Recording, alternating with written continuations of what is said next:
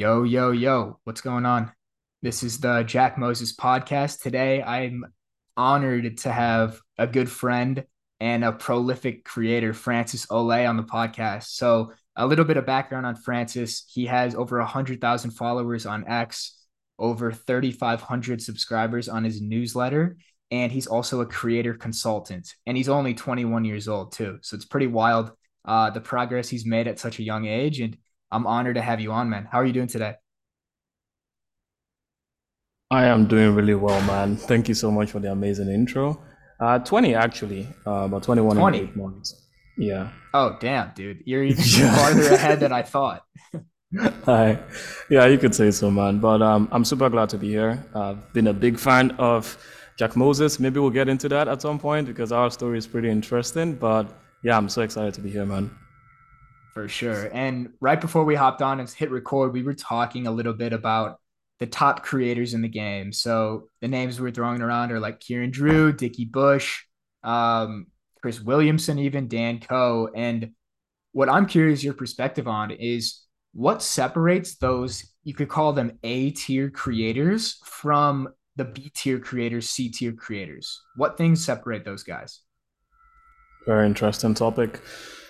So for starters, I would say curiosity is just straight from the get-go because I have seen a bunch of creators, and in fact, I would say that most creators aren't creators; they're more of like curators. They're bringing no novel insights into the conversation, and the thing that I've seen that separate most of these top guys is they have a way to fuse their genuine interests with the kind of thing that they talk about, and that's just what makes it like unique. Like let's use Danko for example. He's a common person that we love to consume content from. Like Dan does a lot of things that isn't typical because of the unique perspective he's coming from. He's coming from that philosophical background. So when he talks about business, he talks about it in a way that I know I personally have almost never seen anyone else talk about it. Especially how he infuses spirituality, writing, bodybuilding, and a bunch of other things as well. So that is the first thing I've seen that separates this A tier creators from the C tier creators. The second thing I've noticed is depth. Like all the names you mentioned, they either have a newsletter or a podcast. They just have some way to keep the readers with them longer. And that's how people really, because just by spending time with them, just like we were saying before, you talked about something about a buyer has to spend 7 hours with the person before it feels like they know them. And I know that that is true for example, like the time I've spent with Alex Omozi, Danko, you. I know I've either spent 7 hours or maybe even in the 20-hour plus range. So depth and curiosity infused with your unique mechanism, that is the vehicle for making money. I found those two to be huge. And then the last one would be social proof. Just the fact that they've done something that they are seen as an expert. Seems like when people see that, they just feel like this person knows something that I don't, and then they're just more inclined to listen. So yeah, if you throw those three things in, you won't just build a distinct digital identity or personal brand. You might actually build an unignorable one. That's great. I would 100% second all three of those. And I'll add two more in the mix just for some nuance. I think Ooh, something I let's go. observe with all these guys is just pure unwavering obsession. Like, I actually Mm. spent one day in Scottsdale with Dan Coe in Arizona. Like, I got dinner with him and his editor and good friend Devin, super cool guy. Oof. And throughout the entire time we're walking around the city, throughout the entire dinner, like Dan is coming up with ideas and scheming and writing them down on his phone. Like he's just obsessed with the game. He's thinking about it all the time, not necessarily in an unhealthy way where like the conversation couldn't switch to like a more surface level topic, but like an idea comes up and we bring up an idea for like his next book. He's like, "Oh, I'm writing this down. I'm doing this." Like he just has that obsession. And then that ties into another thing I observe after like working inside Cortex and like seeing how these guys operate. Like Dan, Joey Justice, Matthew Au, who's like the head engineer software guy, is their action threshold is so high. Like most people get an idea and then they just write it down on their to-do list and like block it off on the calendar, maybe for tomorrow or later in the week or something. These dudes at the Mm. top, they get the idea and they execute on it right then in that moment. Like the gap between idea and execution is shorter the more powerful and influential the creator. That's something I've really observed, and I'm trying after being in these close quarters with these people. It's a character trait I'm actively trying to cultivate because I would always like push things off and procrastinate. Like I put out a tweet the other week. Like it took me 5 months to finally build up the courage to set up an LLC, and Yeah. setting it up took me 5 minutes. And like that was such a good lesson of like these unmade decisions and these unexecuted ideas hold so much like mental weight in your mind that cloud your judgment, and they don't let you get to the next creative insight. And so those two things above all are like obsession and action threshold. Those are the two things I've observed with these people of like, okay, this is what really separates them. Yeah, that is so cool, man. I've actually been doing that at some point, and I guess because I'm relatively new to the game, I've not exactly become used to that, like the idea of like getting an idea and acting on it immediately. I think maybe if I do it for like an extra 5+ years, it'll become used to me. But I've noticed that, let's say I'm reading a book, for example, and then I just get this idea, and then before you know it, I've spent like 45 minutes like fleshing this idea out. And then it's like there's a part of me that's like, dude, you're so undisciplined. Why don't you just stick to reading the book and then schedule like playing with the idea later? So it's like, I don't know, like, do you think that's healthy? Do you think that wouldn't like disrupt their day? And because I was listening to this podcast, the CEO of Spotify, he said, no, he's the one that actually has it to the unhealthy degree.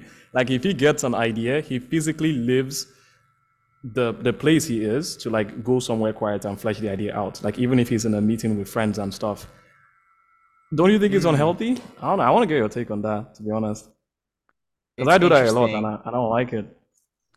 I don't think it's unhealthy. I think it's obsession. And like, Mm, if you're so obsessed with your vision and where you want to go, that will yeah, supersede anything else. And if the people are around you understand how you operate and your obsession, I think they'll understand. Now, there probably are levels of obsession that could be considered quote unquote unhealthy, but yeah. I think winning doesn't always coincide with healthy. And I've been learning about that a little bit from this dude named Tim Grover. So I think we talked about this a little bit. Tim Grover was Michael Jordan and Kobe Bryant's personal trainer. And he has this book called Winning. I think it's called Winning. I've been reading it. And it's just such a reframe of like winning requires sacrifice, winning requires obsession, winning requires sometimes being viewed as crazy by people who don't understand what it takes. Like if you were around Kobe Bryant or Michael Jordan, you know that they're obsessed and that's going to exceed everything else. But it comes back to the whole question of like, what are you orienting towards? Is it success above everything else, or is it a holistic life? And that's a Yeah. question that I think about a lot, especially in these early stages of building. Same. Same, 100%. By the way, anyone who is thinking of checking that book, definitely check out the prequel first, Relentless. To me, I preferred that one to Winning. I feel like that one was much more raw, and he was also signed by Kobe as well. So if you follow Kobe and you love him as well, like that is the book that he did sign. And yeah, that thing you said, Jack, too, about the holistic life. I've been thinking about that deeply, man. Like I've been so neurotic about it that I'm planning out like what my wife's personality type is gonna be, her zodiac signs and stuff like that. Well, so far I'm looking for an ENFP that is Piscis. That's like the 12th house.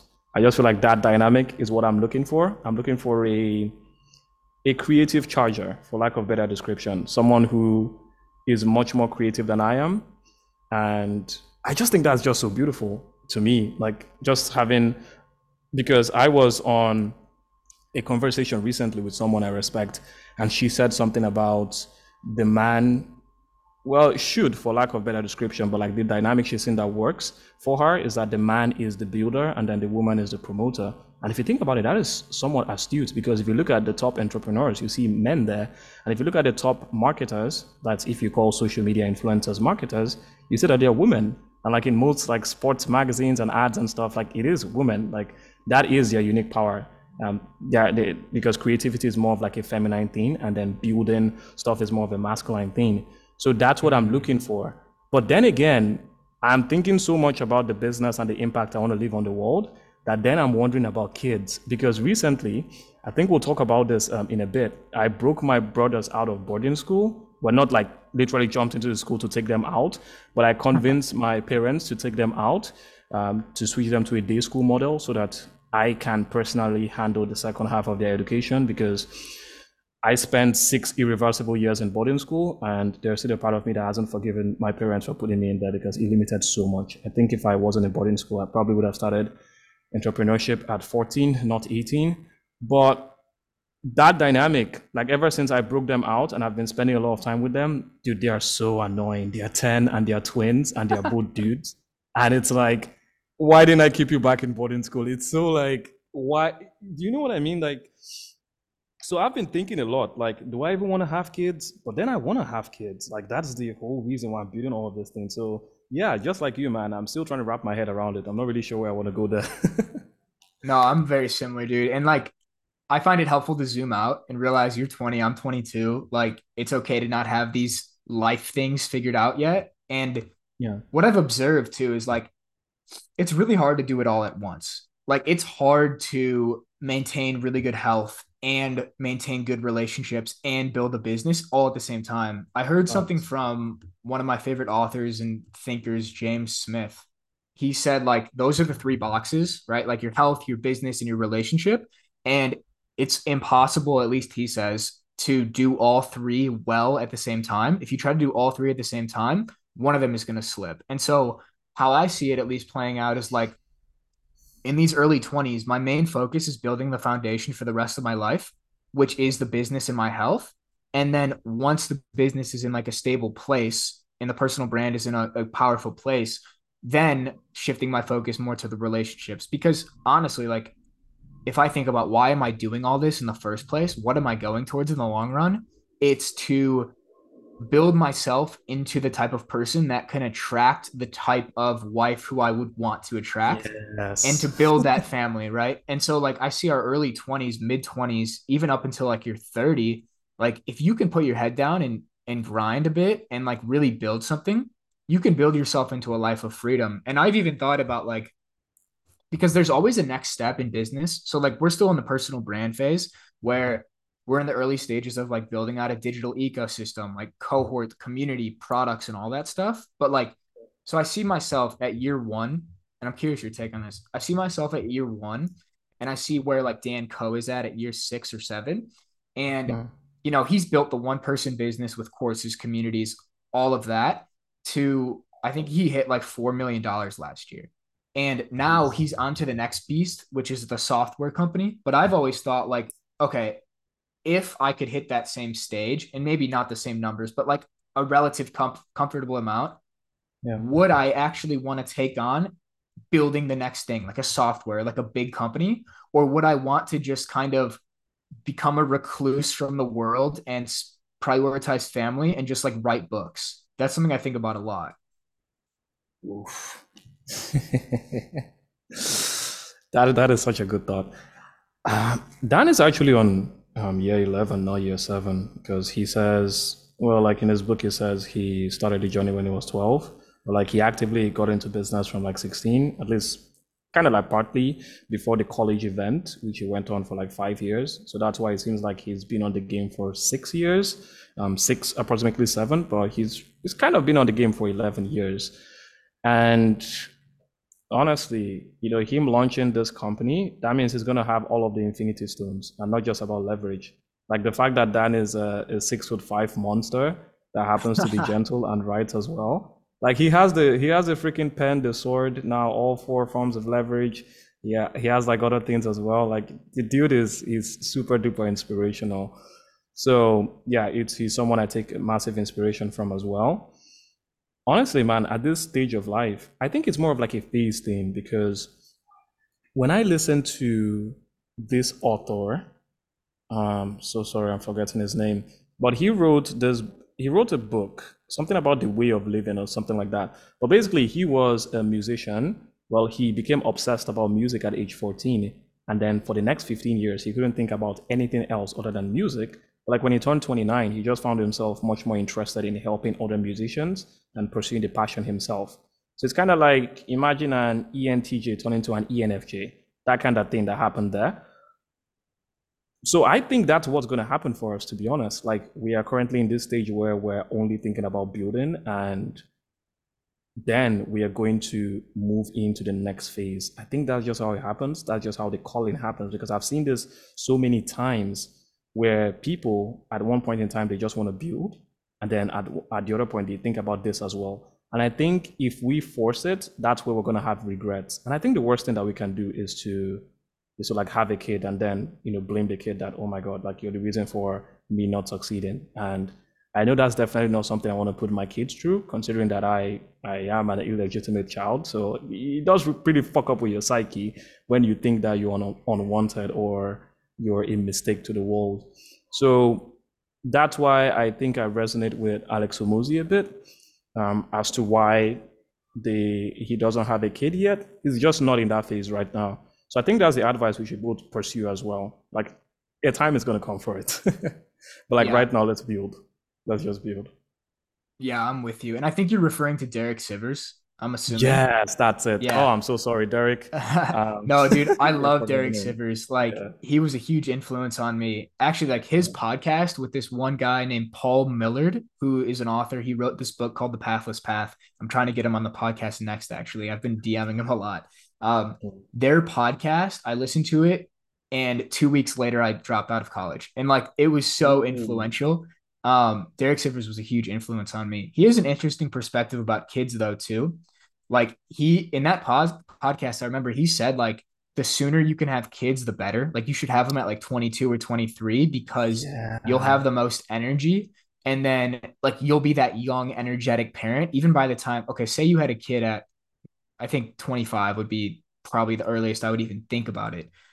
By the time they're 18, and like if you keep yourself in good health, like you're still in your low 40s when they're like becoming an adult, so you'll have their whole childhood to like be active with them, all that. So that's it's something to think about because for a while I was more so gravitating towards like Matthew McConaughey's perspective, which was like he didn't find his wife until he was 37 and he didn't have kids until he was like 40, and I was like that sounds cool too. So honestly, my answer is I don't know how it's going to play out. I think it's one of those things you can't really plan for. If you meet the right person, they check the boxes for you, and it happens, it happens. I agree. I agree with that so deeply. I've also been thinking about that too because I'm sure you know Hamza. We're a big fan of him as well, and he's thinking about being a father. He's turning 27 in May, and he's likely going to have the kid before or slightly after he turns 28. And I think that that's really cool, man, because I've thought about it that deeply. Though I haven't really visualized having a kid at 22 or 23 like Mr. Derek, but I do see his idea there because we're going to have a ton of energy. But to me, uh, I mean, I know the body is one of those assets that no matter what we do, entropy is going to catch up with it. But I like to think I will still be pretty energetic in my 50s. Like, look at The Rock, for example, man. That dude is freaking yoked. And then one other time I saw some 70-year-old Asian dude that looked jacked, like more jacked than some dudes in their 20s. So, yeah, I don't agree with that perspective in terms of energy. I think you can do something about your energy, but then at the same time, Jack, I think I think the best phase of life is, how do I put it? I think it's best to do it when it's the time to do it, not like super duper early, because it's like when you're making decisions too, you want to think of the long term and how irreversible the decision is. So like kids is Yeah. literally the most irreversible one. It's Yeah. so it's one to thread with very carefully. And I'm so glad that we are thinking about this, despite being this young, because like most of our mates aren't thinking about it. I think they should. I really wish that they would. So we're gonna come up with something. We're gonna come up with some ideas. I know. I know. Yeah, it's This will interesting be because the I did biggest not project. I didn't expect the conversation to go this way, but I love it. And Oh, I love I it, think man. tying Mm. it in like when you're in your 50s and being high energy and good health and everything, it's like it goes back to the idea of building the foundation now. And I can't think of a better forcing function for just becoming the best version of yourself in all domains of life than building a personal brand like in the creator economy and building something behind your own name because you have a public accountability essentially. And what I've really realized is like all business problems are personal growth problems, and you can invert that too. Like if you're not growing in your business, it's a reflection of your personality. If you're not growing your brand and your writing, it's a reflection of your thinking. And so, like, it's pretty crazy how this personal brand, this creator economy game is such a mirror for your insufficiencies, especially, and you'll see this more as we keep progressing too. Like, as you keep increasing the level of responsibility to others, it forces you to level up because now that I'm running my first cohort with like 35 students, and the vast majority of students in this cohort are older than myself, sometimes in some cases, much older. And that position of responsibility, it's been the greatest way to cut bad, immature, childish habits. Like, I don't know, staying up late, playing video games, like not eating good. Like, I want Mm. to do all those things, or I don't want to do all those things now because I have other people relying on me. So I guess I'm curious, like, when you started in this creator stuff, did you see it as this major inflection point in your personal growth journey? And how has that evolved over the time you've been doing this? Not at all, man. Not at all. I did not see it from the start. So, unlike me, actually, because I think in some ways, I grew up to be someone who thought way ahead of other people around my age. Because, for example, like this whole take of like family and dream wife and all of those things, I've been thinking about it for a while, for probably like half a decade now, at least subconsciously, but like super duper actively for the last 18 months. And I believe I also had a valid structure of like what I believed I wanted to pursue in life, like my purpose. But when it comes to the creator economy, it never was that way for me. So I started on Twitter in October of 2022. This was about 2 weeks after I fully got into business. I got into business on September 24th, 2021. I was just kind of dabbling on the platform at the time. I won't really say I was taking it like full time, but when I tried other means of generating leads, like outreaching to people, by the way, looking back on introspection, what I was sending wasn't outreach. I was literally spamming people, and now I see why I didn't get a lot of response rates. So I came online because I saw that having a large following directly led to like having more leads. That's how I saw it. Because when I saw a bunch of the other people in the Nigerian space that had high followers, I saw like they had high lead flow. I mean, of course, they did run ads, but at the same time, by building on these platforms with these followings, they had literally free people that were converting into sales. And some of them, they openly talked about it. So when I saw this, I was very open to the idea. So at the start of January 2022, I opened a Twitter account and I was ready to go.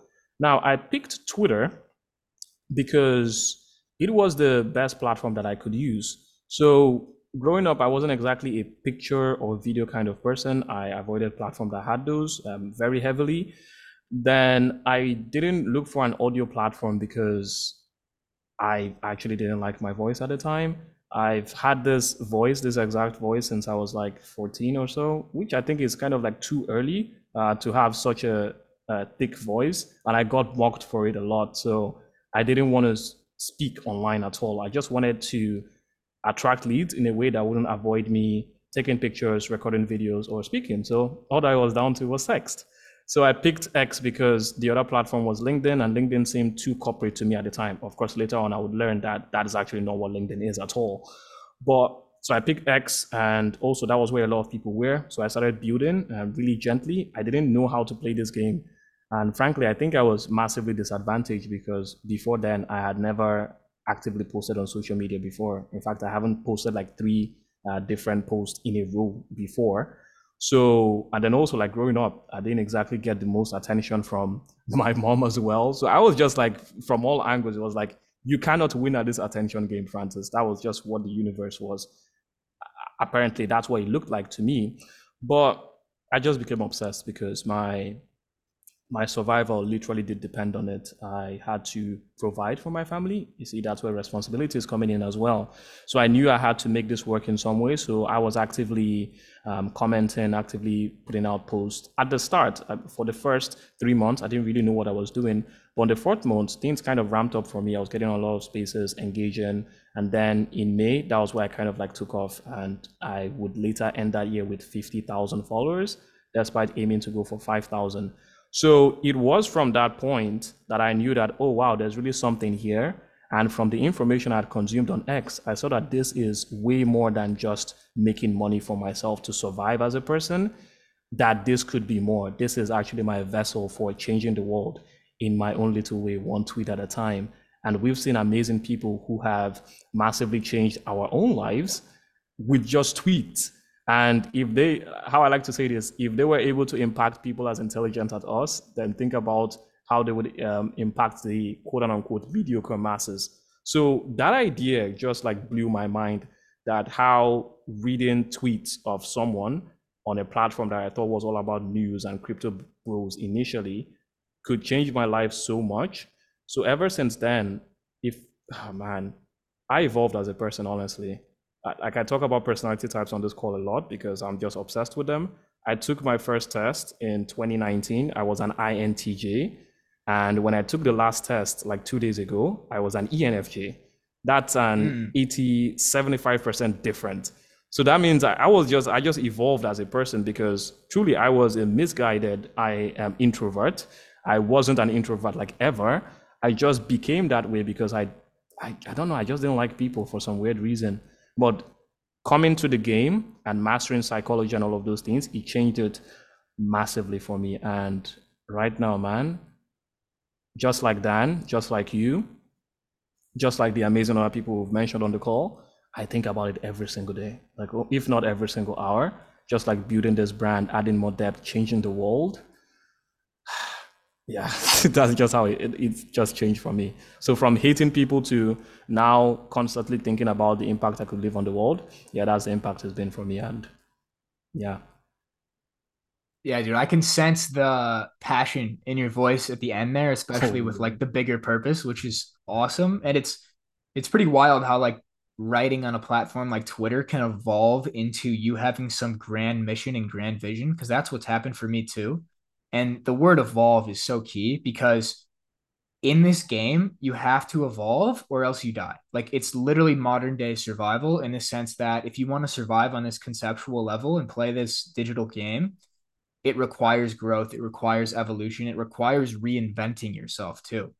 Yeah. But something you said that was interesting is like it took you about 3 months to figure it out. And if I reflect back, it took me exactly 3 months to figure it out too. Because I started, Mm. I think you said September 2022, but I think you meant 2021, I believe. 2021, Um, yeah.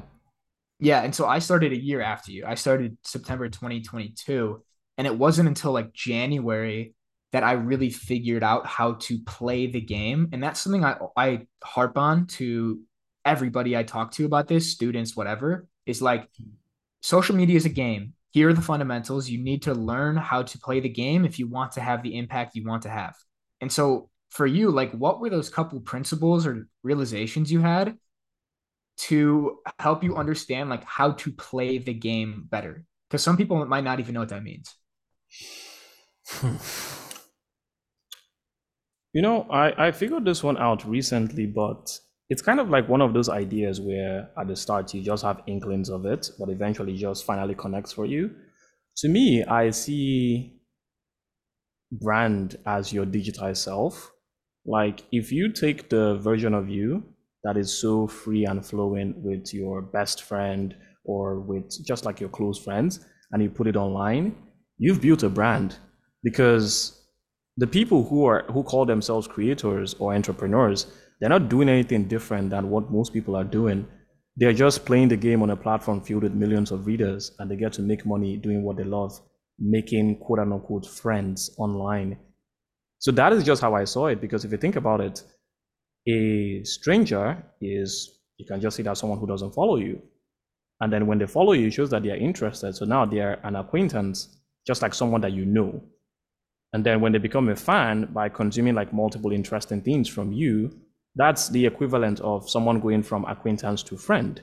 And then in order to get super fans, you need to say so many interesting things that this person literally sees themselves in you and you've changed their life positively multiple times.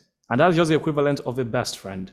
So this is the most foundational thing that I just understood about the game. That if I just focus on putting out really interesting things into the world in different domains that don't seem seemingly connected, but they all lead to the same purpose. Like they create a path to the purpose I'm trying to get to. If you can synergize that, you have built a brand. Like to me, that is, if I got this lesson earlier on, I believe I would have been way ahead of the game. But then if we're to really boil things down to the very basic pieces, I see it as a three-step process. The first one is to really figure out what you want to do. What is the purpose for building a brand? For me, it was to generate leads at the start, and then later on evolve to impacting the world and things like that. So once you figure out what you want to do, then the next step is to position yourself that looks like someone that does the thing that you want to do. For example, if you're in to generate leads as a business owner, you want to actually look like a business owner, not some gaming bro or something. And then the next thing you want to do is to attract people who are just like you. That is your past self. Once you attract those people, then just focus on saying much more interesting things that those people are interested in. And you can know that they're interested in those things because your past self was interested in it. And while this philosophy sounds weird, if you go really deep into it, you find out that you understand others by understanding yourself. Like that is just how psychology works for me. If I can just understand myself fully, the problems I have, the things I like, and I put it out there, I'm going to find other people who are just like me, just the same way I made friends in real life. So then it just still ties to the same thing again. That's just what I've seen so far that works for me and anyone I've spoken to, clients, friends, and yeah, it still holds true to this day. I completely resonate with all those. And I do agree, like self-awareness is that meta skill where if you can cultivate that, you can pretty much do anything. But what I see from a lot of people, especially at the start, and a lot of people that end up just like giving up and quitting, Mm, is they fail to accomplish step two of what you laid out, which was attracting those similar people to you. And this is where, in my eyes, like playing the game comes into play. But so yeah. for somebody that is just kind of tweeting into the void, they can't seem to attract any followers, they can't seem to attract a network, all that stuff. How can somebody break through that bottleneck of not being able to attract readers, attract followers, and eventually attract clients and buyers to getting to the point where they can grow 100,000 follower brand like yourself? Like, what's the difference between those two people? Hmm. Now we need to look at things from a marketing perspective. So one thing I've noticed is that for most people, their writing isn't that bad. Because frankly, like you know this, Jack, like when we were like 30 days into the game, like 30 days of like actively writing in some form, even if it's for just like 30 minutes a day, you've pretty much become somewhat of a good writer. That if you just get distribution on your stuff, you could get like a million impressions. Like this is just one thing I noticed. I noticed I overcomplicated this too early. I thought I had to be writing for like 3 hours every single day for 2 years before I would get my first viral post, but that's not what happened. So it really matters on distribution, man, because I know just like you've probably seen a bunch of posts that they aren't well written or the post itself isn't even high quality, but you see that it goes viral. And the difference between that person and uh, the person that we are talking to, which I assume is someone who is intelligent, someone who has some form of experience. Because, dude, like if you are not a 2 year old, trust me, you have experience that you can teach to someone else. Like that's just it. So I would say understand how to communicate as a person, and then get a lot of distribution on your work. And by distribution, I mean find people who are on the same mission as you that happen to have the same audience as you, maybe just a tad bit more. Let's say you have 200 followers, you find someone who has somewhere between 200 to 1,000 followers, you connect with these people in a way where you're not trying to just connect with them in order to help you out, but you actually going with the approach of you helping them and then just being like, hey man, I noticed we talk about the same things after you have helped them consistently and deposited into the relationship. Like think of an ATM. You can't withdraw $50 if you haven't deposited more than $50.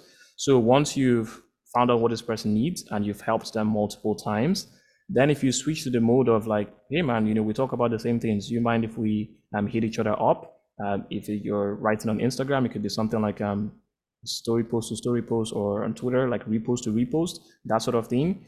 You will find out you get way more people And if you can do this, let's say you have like 5 people who have your audience and you all are engaging with each other, because man, this is the exact same thing I did, and I've been talking about this for a while, but it seems like no one is doing it. I had a network of people where we engage with each other. We also had like spaces with each other. We were like eight guys and girls. We had this weekly spaces, so all of our audiences basically just knew each other, and we grew fast because of this. So this is where the whole concept of like don't be a lone wolf. Like play the game with other people. So just find a stack of 5 people that are on the same mission with you, get distribution on each other's works. And then for Twitter, once you get above 1,000 followers, things just pick off from there. That's one thing I've noticed in terms of like getting distribution from me. So get crystal clarity on who you are and who your past self is. Find 5 other people who happen to be like so like-minded to you, then get them to share your work and you will get more reach. And once again, like you know very well, Jack, you don't need that many followers in order to make a killing as well. So that's what I would recommend. Yeah, I'm super glad you brought that piece up because in my eyes, it's like the writing is 20% or even maybe 10% of the battle. The networking and social connections are 80 to 90%, but True. everybody skips that step. And then they wonder Yeah. why they never grow and they like claim the game is rigged and all this stuff. I mean, like newsflash, the game is rigged. It's a game. You have to learn how to play the game if you want your message to be spread to people around the world. And I Yeah. said self-awareness is the meta skill. Maybe there's a couple. I think the other meta skills are social dynamics, game theory, and just psychology and like understanding other people and realizing. And what I mean by game theory is basically like exchanging value and like making it mutually beneficial for both people. Because if you just meet somebody and then you're like, yo, can you retweet my post? And you've never built a connection with them or given them any value up front, why would they do that? Right. But if you can actually build a genuine relationship, offer to help them, send them a video that reminded you of them, and you build this real human relationship, at that point, like you have friends and those friends would more than happily let you like help you grow. And the thing about social media or growing a readership or any of this stuff is like you have to realize it's a social network. Like it's a network of people. Oh, And you need to tap into the network effect of, and the network effect, I mean, like, okay, say you have 500 followers and you connect with somebody with like 500 followers themselves. It's not like you're just getting another 500 people. Like if they repost that post, the network effect is like exponential. I think it's squared. And so your reach is actually like what would it be? 2,500. My math's going to be 25,000. I don't know. If everybody were to repost that. And that's the exponential network effect of social media. And the one thing I've noticed too about like the top people is they know how to play the game and they realize it's all a relationship game all the way up. And all the top creators are collaborating with each other. Whereas the smaller creators who never figure out how to grow, they aren't collaborating. They're more so in conflict. They're competing. And that's the biggest thing. It's like you don't have to compete with other people. Like you can do it in a healthy way. I've done this in the past where like me and a friend, we were like, let's race to 5,000 followers just to like motivate ourselves to go quicker. But realizing that like social media and online business and the creator economy is such a positive sum game where it's not like one person wins and another person loses. It's like you can all help each other win because everybody follows 500 to 1,000 people. Like there's space for everybody as long as you separate yourself with authenticity, depth, and a unique perspective on life, you can attract agreed. those certain people who are actually aligned with you and your mission, and everybody can carve their unique space. So it doesn't have to be zero sum. Yeah, I agree with that so much, man. I used to think it was that way too, all about competition, but yeah, it really changed, man. I think what made it change for me was like, you know that feeling when you see someone who has everything you have, and then you start to feel like massive bits of envy, but then you get on a call with them and you just see that this is just someone who's just like you, who has goals just like you to make a bit of money to help his family and stuff. And then the envy just shrinks, and then you start to feel pissed off at yourself for being so envious of this person and saying like, why do they have that thing and I don't? That was just what I saw like so many times when I got on calls with a lot of the people that I quote and unquote hated. And I think it's if you get to know a bunch of people that do the same thing that you do, you just develop this sense of empathy that you want to support them so much. And then when I just see other people who are in a similar line of work, I just give them the association of love I already have with the people that I'm working with.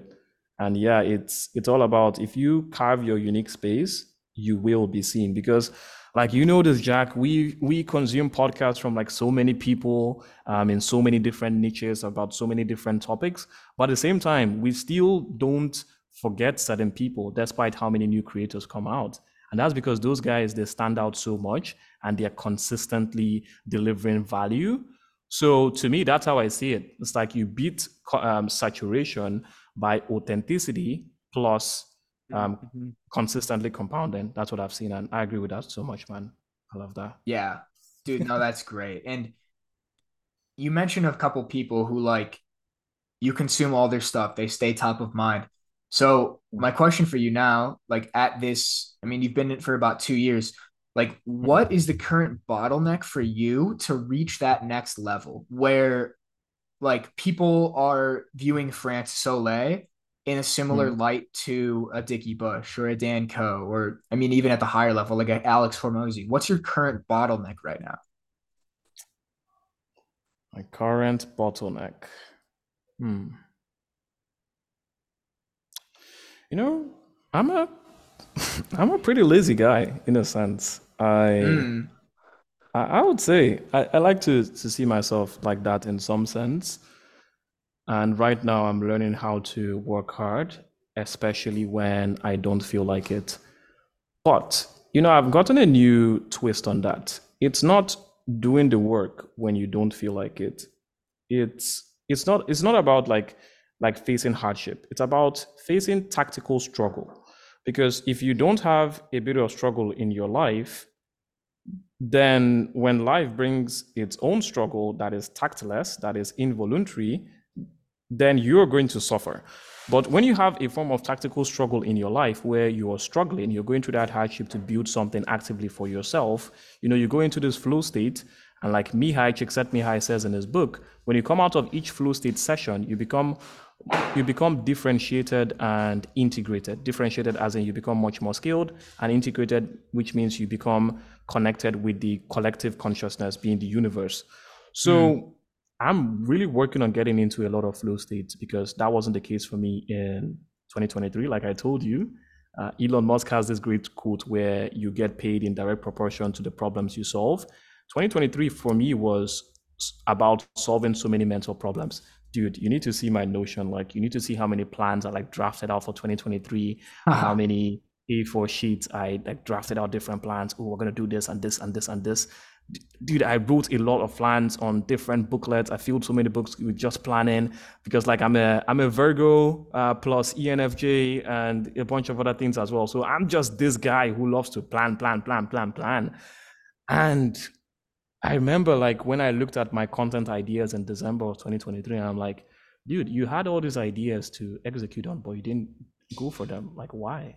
Like, why are you doing this? So that's what it's all about this year, man. Because I believe with the ideas in my head, I could run a $1 million per month business. And I am not close to that at all right now. So there's a bit of annoyance mixed with enjoyment that I'm pushing towards right now to really work hard. Because, man, if I think about it right now, I have all the clarity in the world that I need. I mean, all of the networks that I need to be in. Like I've connected with you, of course. I've connected with many other amazing entrepreneurs, 6, 7, 8, even 9 figures.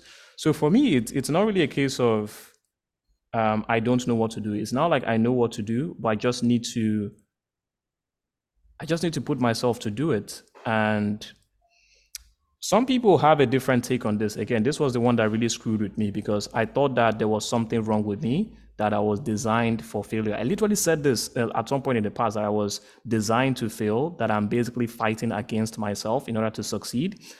But I don't think Mm. it's you fighting against yourself. It's you fighting for yourself against the resistance. It doesn't feel like it because your body has been trained to do certain things that are not in alignment with your goal, thanks to entropy and other factors that are not you.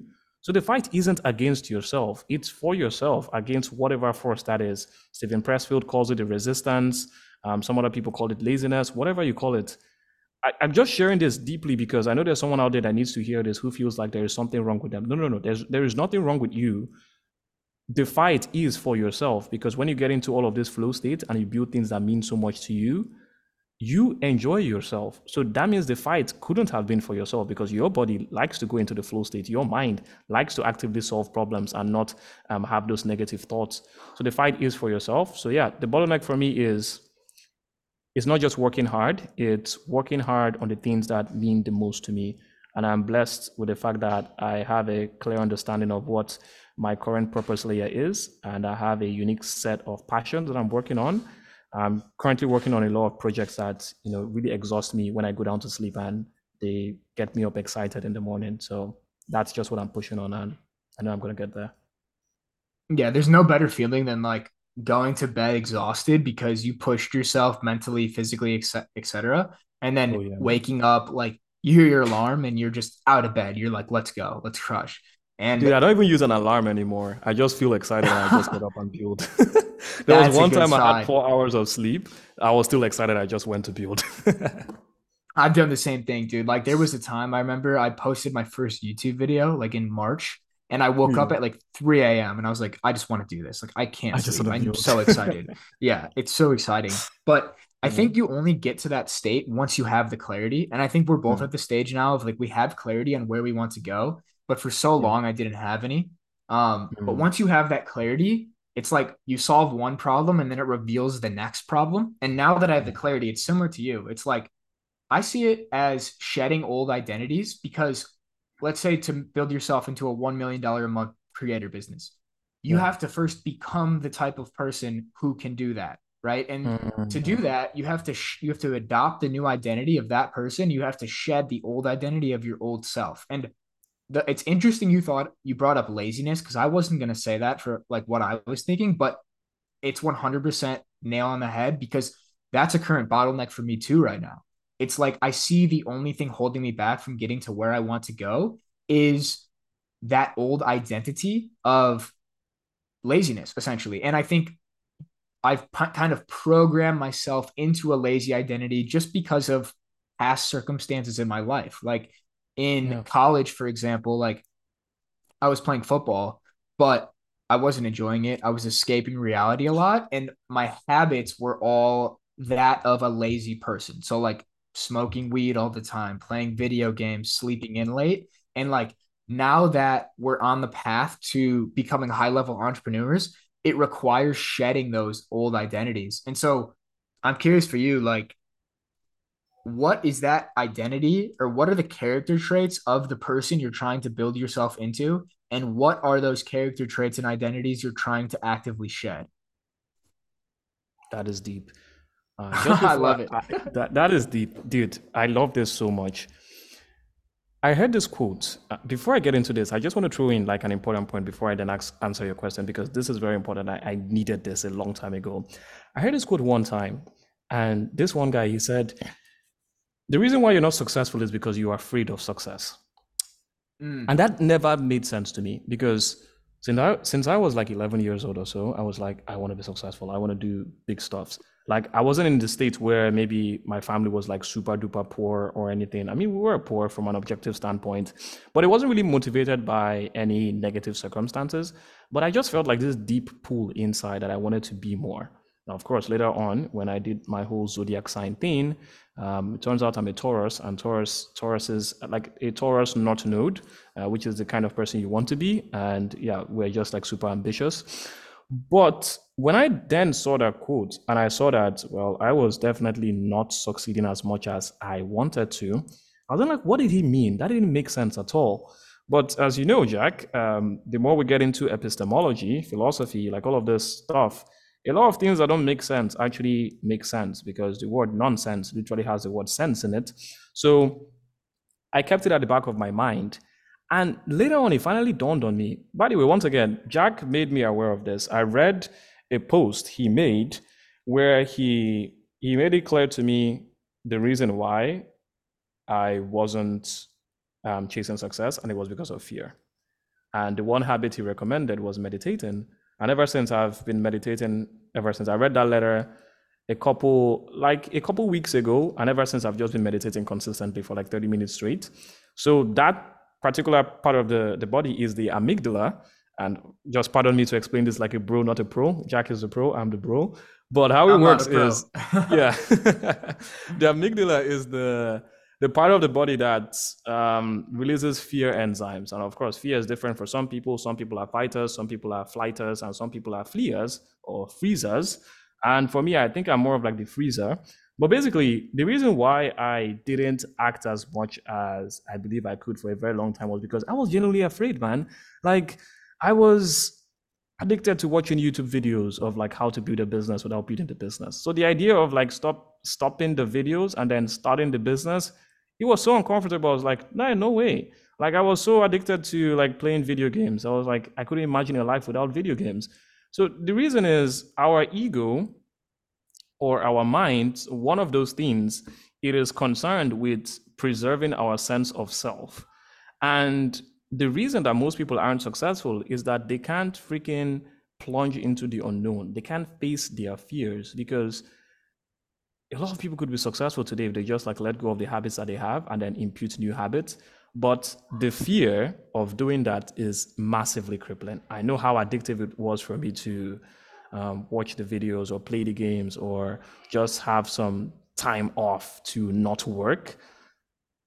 So yeah, I just know that feeling for sure. So to all of you folks out there, you're afraid of doing the work, I'll say the first thing you should do is meditate.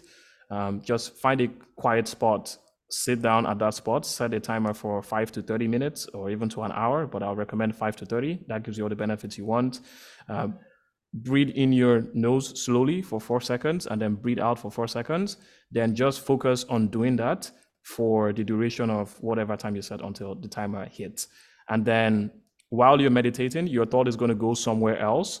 But understand that by getting your thought from the thing that distracted you back to the breath, that's visualized like you getting 1 rep in the gym. So when you build that muscle, the muscle of focus, impulse control, and reducing the fear hormone, it becomes easier to work. Now, to come to your questions, the identities I have right now that I believe is holding me back. One, I am insecure most of the time. I have this feeling that I don't know, like I'm going to do something one day and it's going to destroy everything I've built. I always have this feeling that everyone who is proud of me right now, in some sense, that it's only a matter of time before they become unproud of me. I have this feeling I'm still unable to not not think about my past mistakes because I'm a perfectionist like that. I don't tend to.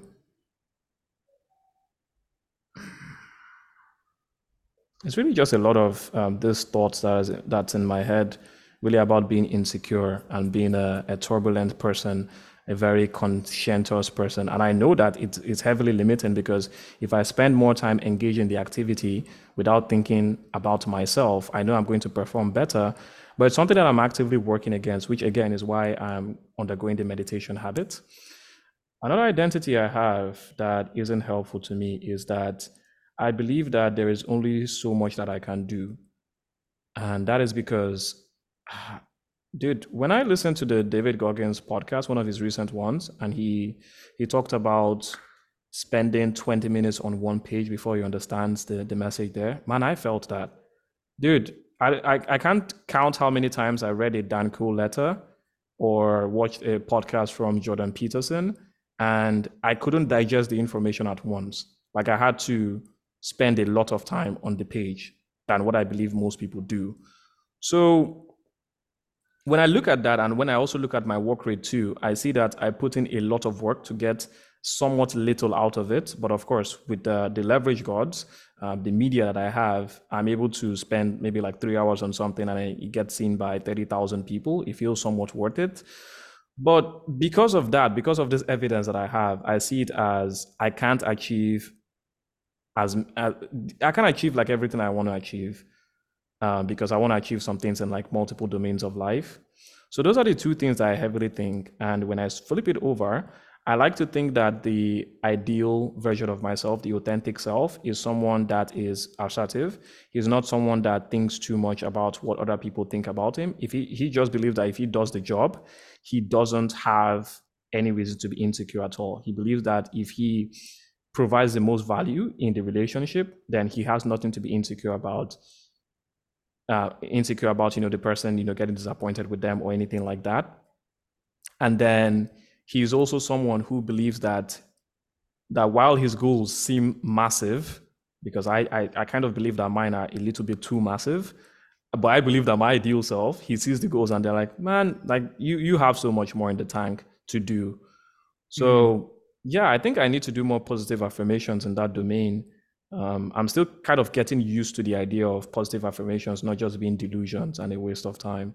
But I think like with exposure therapy, I'll get to understand the appreciation more. So yeah, that was a very good question, Jack. I appreciate it for asking that. It really made me think that. No, I loved your answer too. I mean, there's so much I could hit on there. I mean, the Mm, first piece I wanted to hit on was the meditation. mm, And to some people, I know that feels like a waste of time. And this is kind of telling myself, like, you need to still be doing this, like, mm, repeatedly. It needs to be a habit because to me, it's just this little block during your day that allows you to zoom out and gain perspective. Because when you're so in the trenches with working, emails, clients, like it's hard to zoom out and ask, like, why am I doing this? Or like where am I going? And I think introducing some type of pattern interrupt into your day and into your life on a broader scale is so important. Like some of the most profound realizations I've had have come from two main things. One, sitting in meditation for like 60 minutes. That is what led me to leave college, meditating for 60 minutes. It led me to moving back home with my parents and doing a monk mode because I meditated on it for 60 minutes. And then the other thing, which is kind of tangential, I think it's very similar, is like psychedelics. Just a mm, lot like taking a day to completely introspect and zoom out and say, okay, am I on the path? Where am I going? And to me, meditation every day is like that mini pattern interrupt where you can actually look at yourself objectively from an outside view and watch your mind and see where it goes and ask yourself if you're aligned. The other piece you hit on that I liked a lot was like the insecurity and the self doubt and the imposter syndrome. I don't think you said imposter syndrome, but that's what came to my mind. That's something that I think about all the time. Like there's always that little voice of like, they're gonna find out you're a fraud. They're gonna find out you don't know what you're talking about. Like it's all everybody's gonna figure you out. yeah. And I kind of like Hormozy's frame on this. Like you crush imposter syndrome and self-doubt with a stack of evidence that you are who you say you are. And what's really helped me in this is like taking on projects and taking on responsibility that other people aren't willing to take on. And so I had a huge surge in self confidence and self belief when I built my free performance course, the Peak Performance Primer, because Ooh, I I put love that one. 250 plus hours into that course and it was free. And like, if anybody wants to take it, you can sign up for my newsletter and I'll send it to you for free. But 250? yeah, dude, probably Whoa. at least 250 hours, like for writing the entire script. I mean, it was like 48 chapters, and I had to make slides and then record videos, figure out how to set up the software and all that stuff. And it was so much effort. But what I kept repeating to myself is like, because this is so hard, 99% of people aren't going to be willing to do it and persist through. And so you're separating yourself that way. And so after I finished that and launched it, that was a huge boost to my self confidence. And then that gave me the confidence to go launch a cohort because I'd proven to myself that I was capable of pushing into the unknown and taking on a project that I thought was out of my comfort zone. And so increasingly, the imposter syndrome has gone down, but it's always there when you're taking on a new endeavor. Like my first cohort group call, like there was like 30 people in there, like half of them are in their 30s or 40s and they're just like expecting me to give them something of value. And that was like, holy shit, like, do I know what I'm talking about? Like, Yeah. am I wasting these people's money? But what I've realized is like, you can shortcut self doubt and you can squash the insecurity and imposter syndrome through relentless preparation because The next call, I prepared 3 times as long. I made the presentation 3 times as much. I practiced it and I went in with so much more confidence because I put in the work to prove to myself that I'm the type of person that is capable of this. Man, that is so cool. Was building the course fun for you? Yes, I would say it was. I mean, now that I'm building projects, like there's no feeling like building something, like actively building something where you Yeah. wake up every day and it's just top of mind. And like it also, it's like your lens for reality because every idea or insight I have is a potential idea I could implement or put in the project. Like last night, actually, before bed, I was reading $100 million leads, like which is usually not a book type of book I would read before bed, but I was reading it and Hormozy completely reframed my idea of a lead magnet. And I woke up this morning and I had this completely new idea about like, okay, the peak performance primer is a good lead magnet. It's a lot of value. But Hormozy said the best lead magnets solve narrow problems with big solutions. And I realized that like my current lead magnet, the primer, while it's valuable, it's not solving as narrow of a problem for the target audience I want. And so I woke up this morning and I had a completely new idea about like a new lead magnet essentially. And the point is like when you have a project to filter reality through, everything you consume changes that project and you can iterate and build on top of it. But when you don't have a project, it's like the information goes in one ear and out the other because you have nothing to apply it to. Like you need a project to apply everything you're learning to and act in real time. And something you said earlier in the conversation about like, I'll read a book and then I'll go like, I'll have to like flesh out the entire idea. And like, you're like, I don't know why I'm not disciplined enough to just read the book. Dude, I would Yeah. argue that's better because I wrote a tweet the other day about like excessive information consumption without action is just mental masturbation. Because Mm. the reason you're reading the book should be to directly apply what you're learning to your life or to whatever you're building. And so now I'm kind of approaching information and reading and listening to podcasts that way of like, I'm reading until I get the insight. Then I'm going to act on the insight as quickly as possible. Then I'll return to the book and continue reading until the next insight hits rather than just consuming the whole book and then like losing all of those breakthrough insights. It's like, how can I act as quickly as possible? Yo, that is so sick. I also made a tweet recently about it as well that kind of popped off. I noticed people really liked it. The tweet goes, you don't read a book to remember everything in it. You read a book to remember the few ideas in it that will give you everything. And a lot of people like that.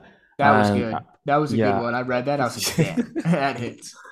Yeah, a lot of people really like that. And I know it's something I needed before because I thought the idea of reading a book was to remember every single word. Because like growing up in school, we basically just memorized the book. Like that's what we did. It was either we do that or we cheat. Like we actually didn't know how to learn because like Yeah, freaking chemistry.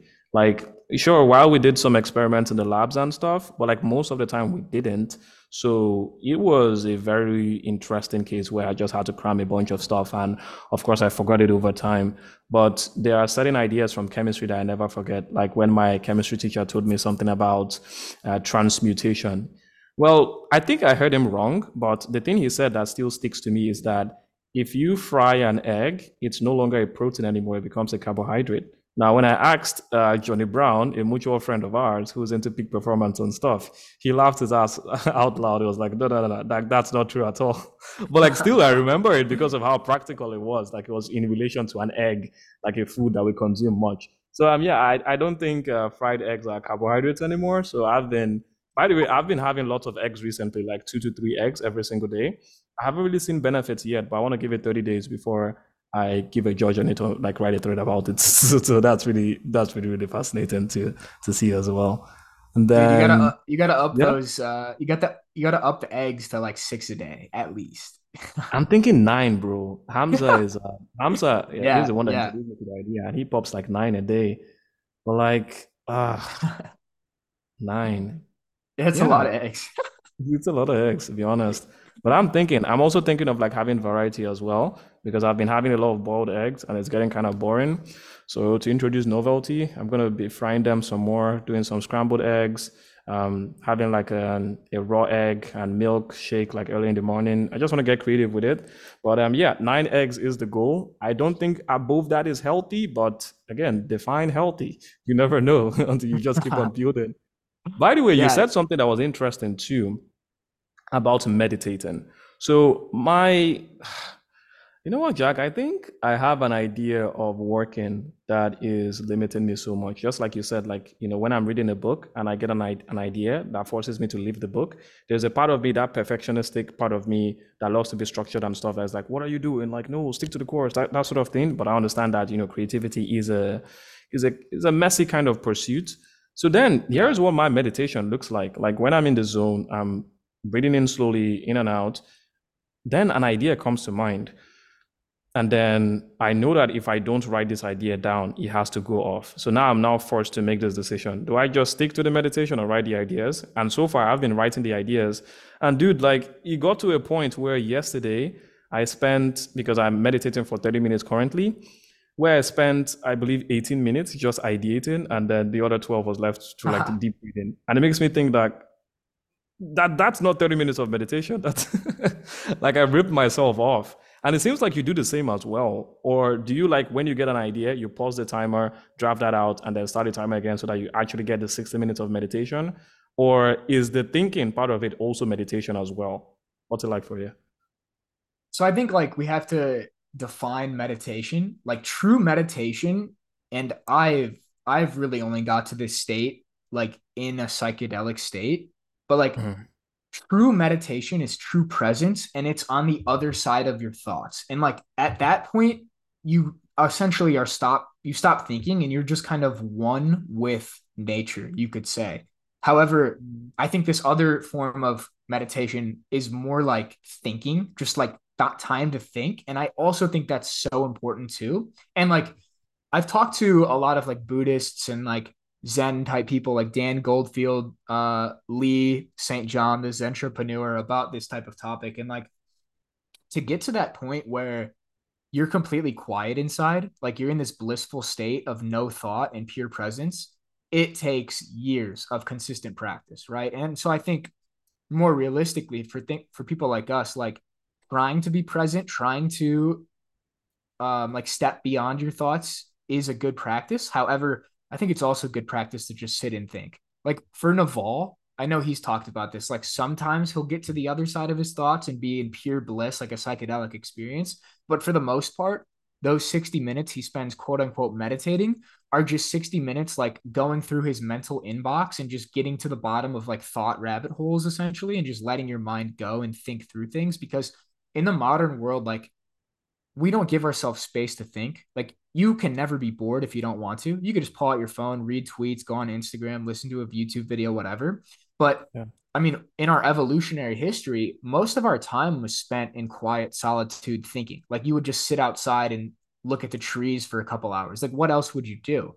So Yeah. now it's like the modern struggle is how can you have the willpower to carve out that time to meditate or to think? I mean, you could call it whatever you want, just to actually self reflect a little bit because it's huge. Self awareness is huge. I agree, man, dude. I remember going like so many phases of my life without reflecting on my actions, and I was just like making the same mistakes over and over again. So yeah, it's been a great habit for sure, and meditation is endorsed by a lot of people. So by the way, there's a part of me that is that perfectionistic part of me, which I'm trying to get rid of. And that's like, oh my God, you're now asking him too many questions that you're veering away from the main conversation. But No, it's all I know good. this That's is the meant to point. be a fun chat, but I just thought about it. I know a bunch of people that follow me, they don't know what psychedelics is. And frankly, I'm Mm. still struggling to grasp it myself because when I hear psychedelics, I look at the threads about it, I see some weird flowery thingies. What is psychedelics, sir?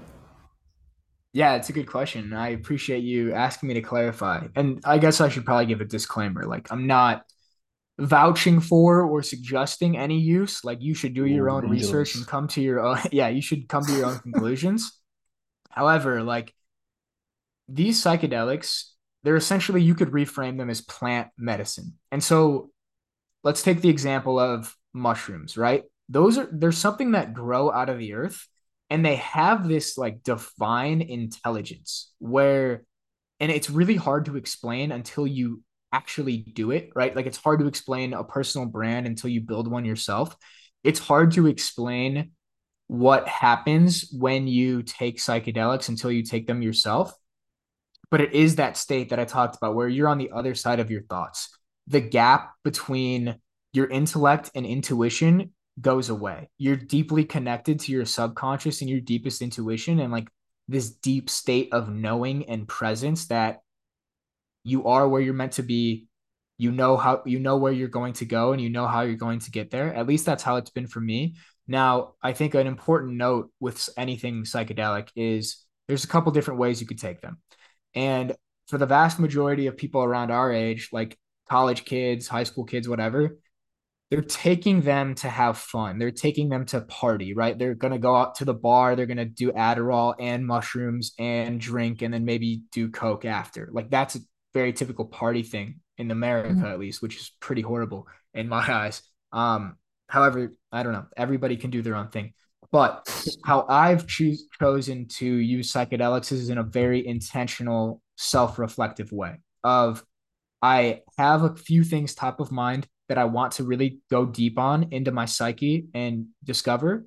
And I want to either be alone or with a couple really close people who I trust, who I can feel like I'm comfortable around. Because, and I can't believe this conversation has turned into psychedelics, but I kind of like it, is there's like three boxes you want to check to set yourself up for the best odds of having a profound life-changing psychedelic experience. And it's like the set and setting is what they call it. And it's basically the mindset you have going in, the people you're around, and the environment you're in. And if you can check those three boxes and be like at a place of relative peace, you're comfortable with your own mind. There's a little anecdote of like the people who have bad psychedelic trips are the same people who can't sit with their thoughts for 5 minutes because they don't have control over their mind. Their mind goes crazy. And that could set you up for a negative thought rabbit hole, etc. If you could be around people you trust or even by yourself, and if you could be in a comfortable environment where you're not going to be fearful, like whether it's at home alone or like you're on a hike in nature with your good friends, you're setting yourself up for the best odds of having a really profound experience. Now, it's not to say it can't turn negative because like there's no guarantees. However, an analogy that I've heard, and I can definitely attest to this, is like one day of a psychedelic experience is like 10 years of self therapy in a couple hours. And Whoa. I can look back at like the couple times I've done them as some of the most life-changing times of my life. Like the most recent time was in last September. I did I sat with ayahuasca in the jungle of Costa Rica with Taylor Simmons.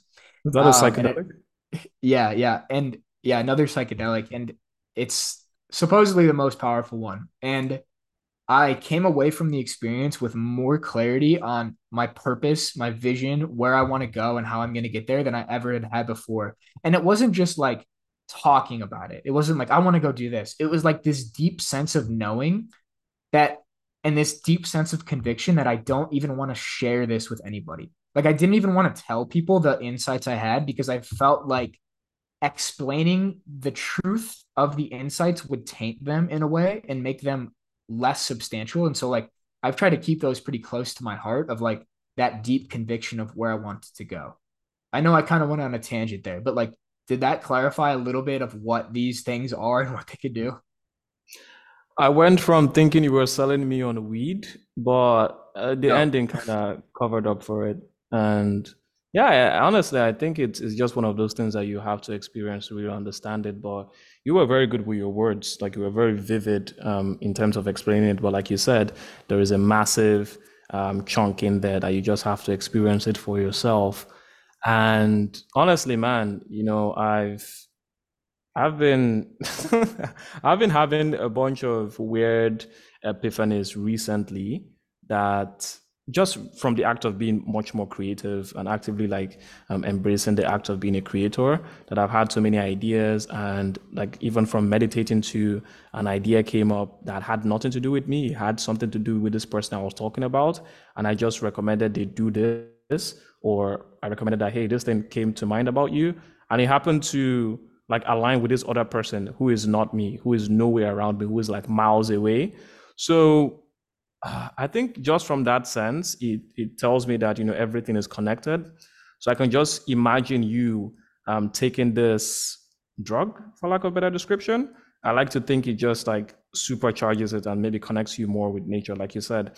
There is something 100%. in the mushroom as well, and yeah, I think that's going to be pretty interesting. I'd love to have that 100%. sometime. By the way, since like this is so good, shouldn't people like have it every day? Like, do you have it every day? The ayahuasca? Oh, no, definitely not. It's not a Oh my state God. Don't you'd you want to be want to. insightful? What are you talking about? Well, the thing is, you can carry those downloads and insights with you into your normal state of being. And like this is I went pretty far down this psychedelic and spirituality rabbit hole. But there's this quote from Jesus, actually, from the Bible, where he says, like, Interesting. be in the world, but not of the world. And essentially what he means by that is like when you take a psychedelic and you have a profound experience, you're operating at a higher level of consciousness or like ego development, almost like you get a little bit of a taste of what it might feel like to actually exist in the enlightened state of being, like a monk might get to, or like the Buddha might have gotten to, etc. And you get to taste that for a little bit. But then when you come back down to the normal plane of consciousness and a normal plane of reality, you can carry what you learned in that state with you in your day-to-day life.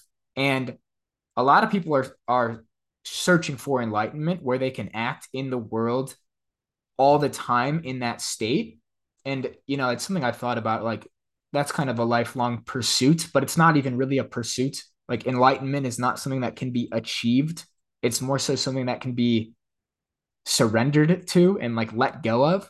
Um, Yeah. but yeah, I mean, kind of to sum it up, like some people do like microdose psychedelics. So I actually experimented with this a couple times.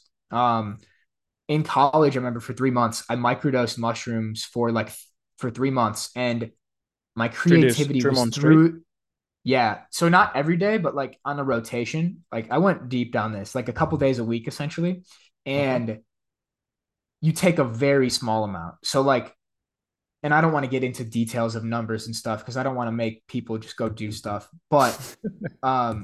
like you take a very small amount. It's kind of like a supplement, right? Like you take your lion's mane in the morning, you take your tyrosine, you take your coffee, whatever. It's like a little supplement where you're just a little bit more connected to your intuition. You're a little bit more creative. You're a little bit more grounded in the present moment. um and that had a profound impact on like my personal growth during those 3 months because I was not in the best place mental health wise, and I was trying to figure out who I was because I just quit football. I'd like shattered my identity with a full blown mushroom trip, and I was trying to reinvent myself. And that was a tool that helped me. Now that I'm talking about it, I might want to reconnect to it again and try again. But if you don't want to be full blown on psychedelics every day, because you will lose touch with reality. You'll Oh, be you'll become very airy fairy and just lose touch with the real world essentially. ah, damn, you discouraged me, all right? Because I was thinking like if this takes you to like a higher plane of consciousness, why wouldn't you want to remain there like the entire time? But yeah, you're right.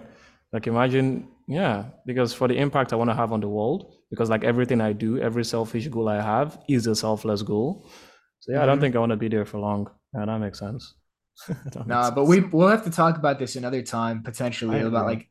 like because it is pretty profound and life changing. But we've been going for a while, and I want to wrap it up with a little bit more of a actionable type of question. So you mentioned earlier that you believe that you're capable of running a $1 million a month creator business. So I'm curious how far you've thought ahead and like what are the steps that you would have to reverse engineer to take you from where you're at now to having that be your reality.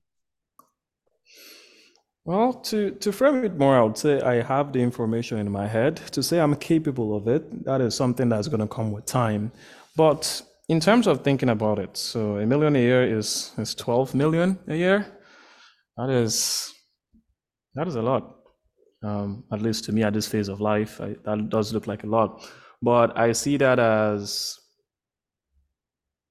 I'm gonna have a lot of a service business in there.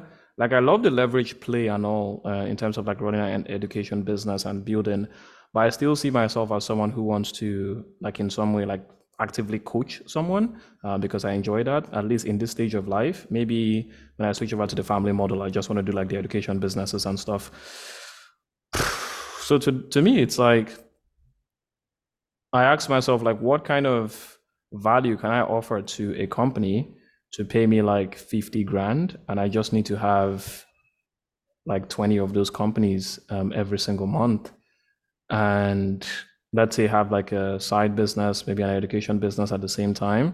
Like that is what I see that's going to take me to that. But the idea, of course, of someone paying me $50,000 per month, something that's going to equate to over a million, close to 600K per year, is what I haven't yet understood.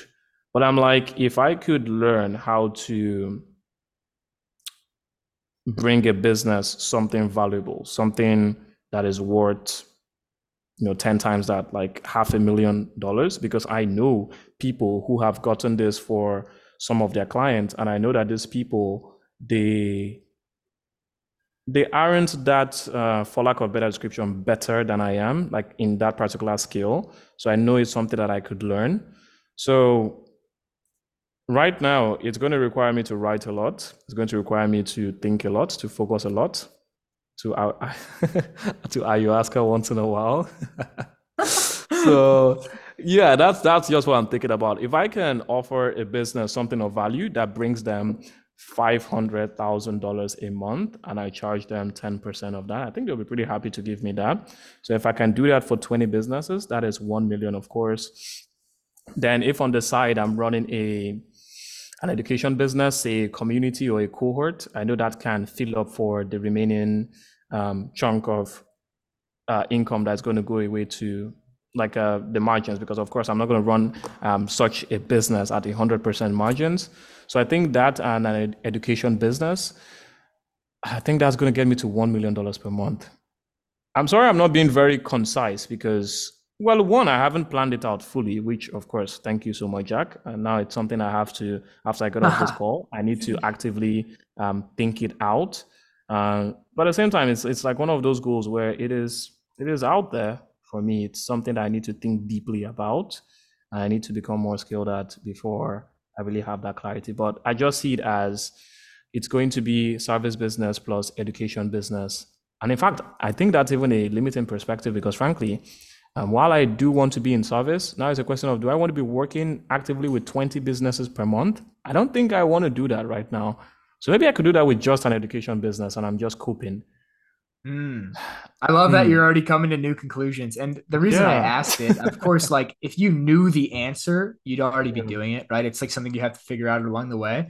But I was Yeah. just curious where your current line of thinking with it was. And like, I do think thinking big like that and like bringing those huge goals to light and like right in front of your face forces you to think about them in a way that if you never thought about it, like, and it was just kind of this abstract number out there, you never actually have to figure out the steps to get there. So I feel like this is something that's going to keep evolving for you. And like, we're going to have to keep talking about it because I haven't actually set like a number like that, but it can't hurt to reverse engineer.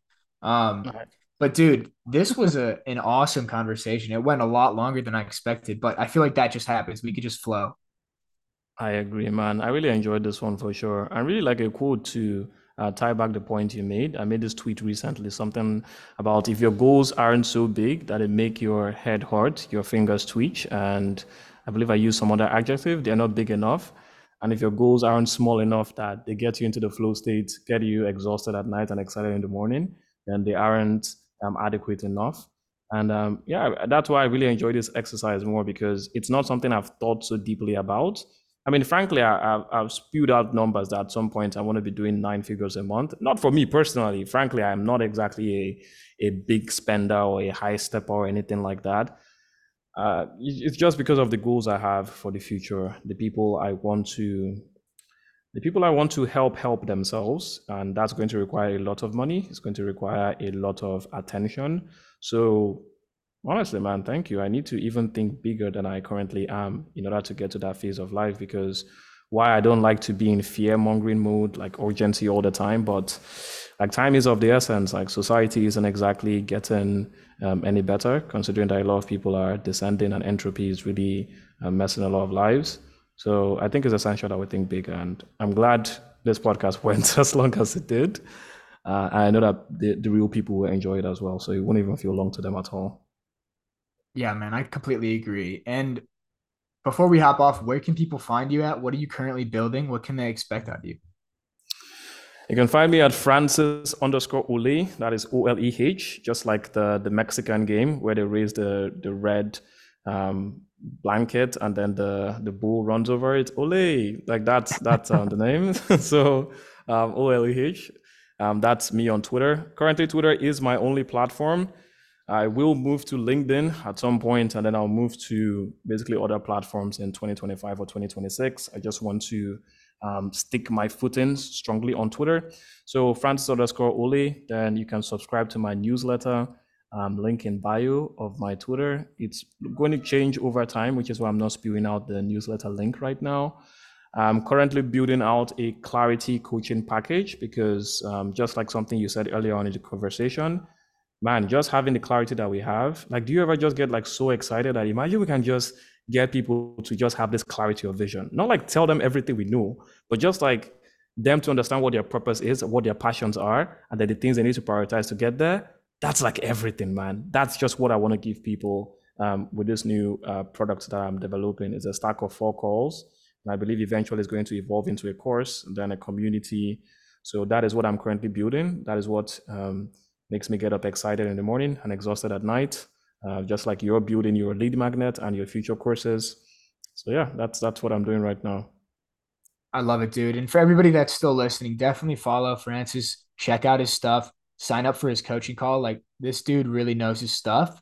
If you work with him for a month, you'll shortcut your learning curve by a year, 2 years, because he'll distill all that knowledge into a 30-day program for you. So, anyways, dude, we'll have to do this again 6 to 12 months down the line, see where we're at, and then like maybe we make it a yearly thing.